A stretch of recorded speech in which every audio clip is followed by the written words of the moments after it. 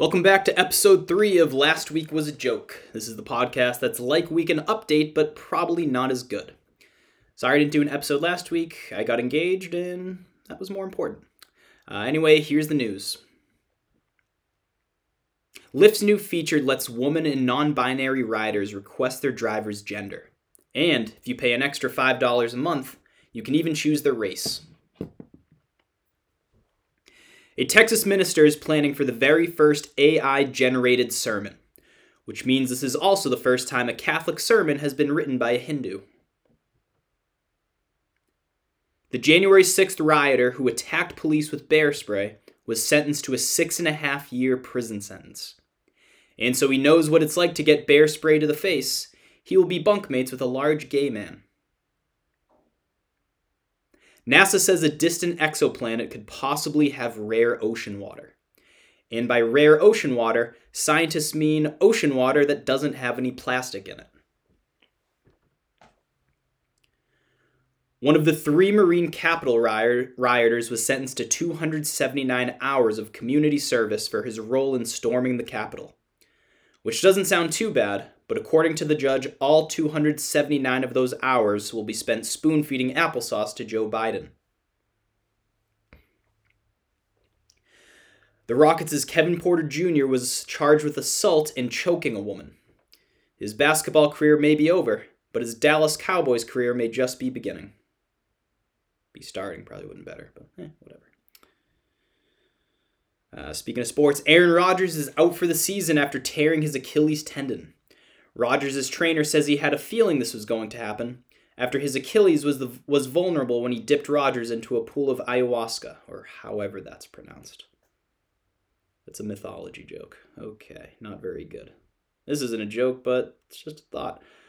Colin Kaepernick, who hasn't played a snap of the NFL since 2016, says he's interested in trying out for the Jets. I mean, it's been 7 years. At this point, he's just like throwing footballs in an open yard like Uncle Rico, right? I don't know. Whatever. Principal in Overton, Texas, has been arrested in connection with the paddling of a student as punishment.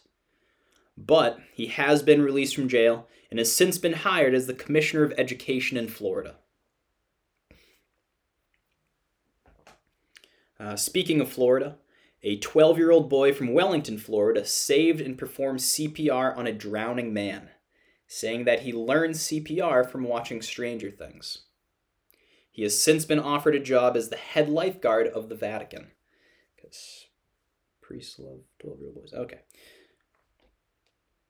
The U.S. National Institute of Health has begun human trials on a universal flu vaccine, which, according to lab reports, is just people spending an hour in any kindergarten classroom. A high school band director was tasered and arrested after refusing to stop a performance at halftime. But in his defense, his band was playing Rihanna's Please Don't Stop the Music. That one's stupid and easy, but whatever. Fraudsters may have stolen $1 out of every $7 in COVID jobless aid. And not to be outdone, politicians stole $2. Hunter Biden has been indicted on federal gun charges, making this the first time Republicans have been happy to indict somebody with a gun.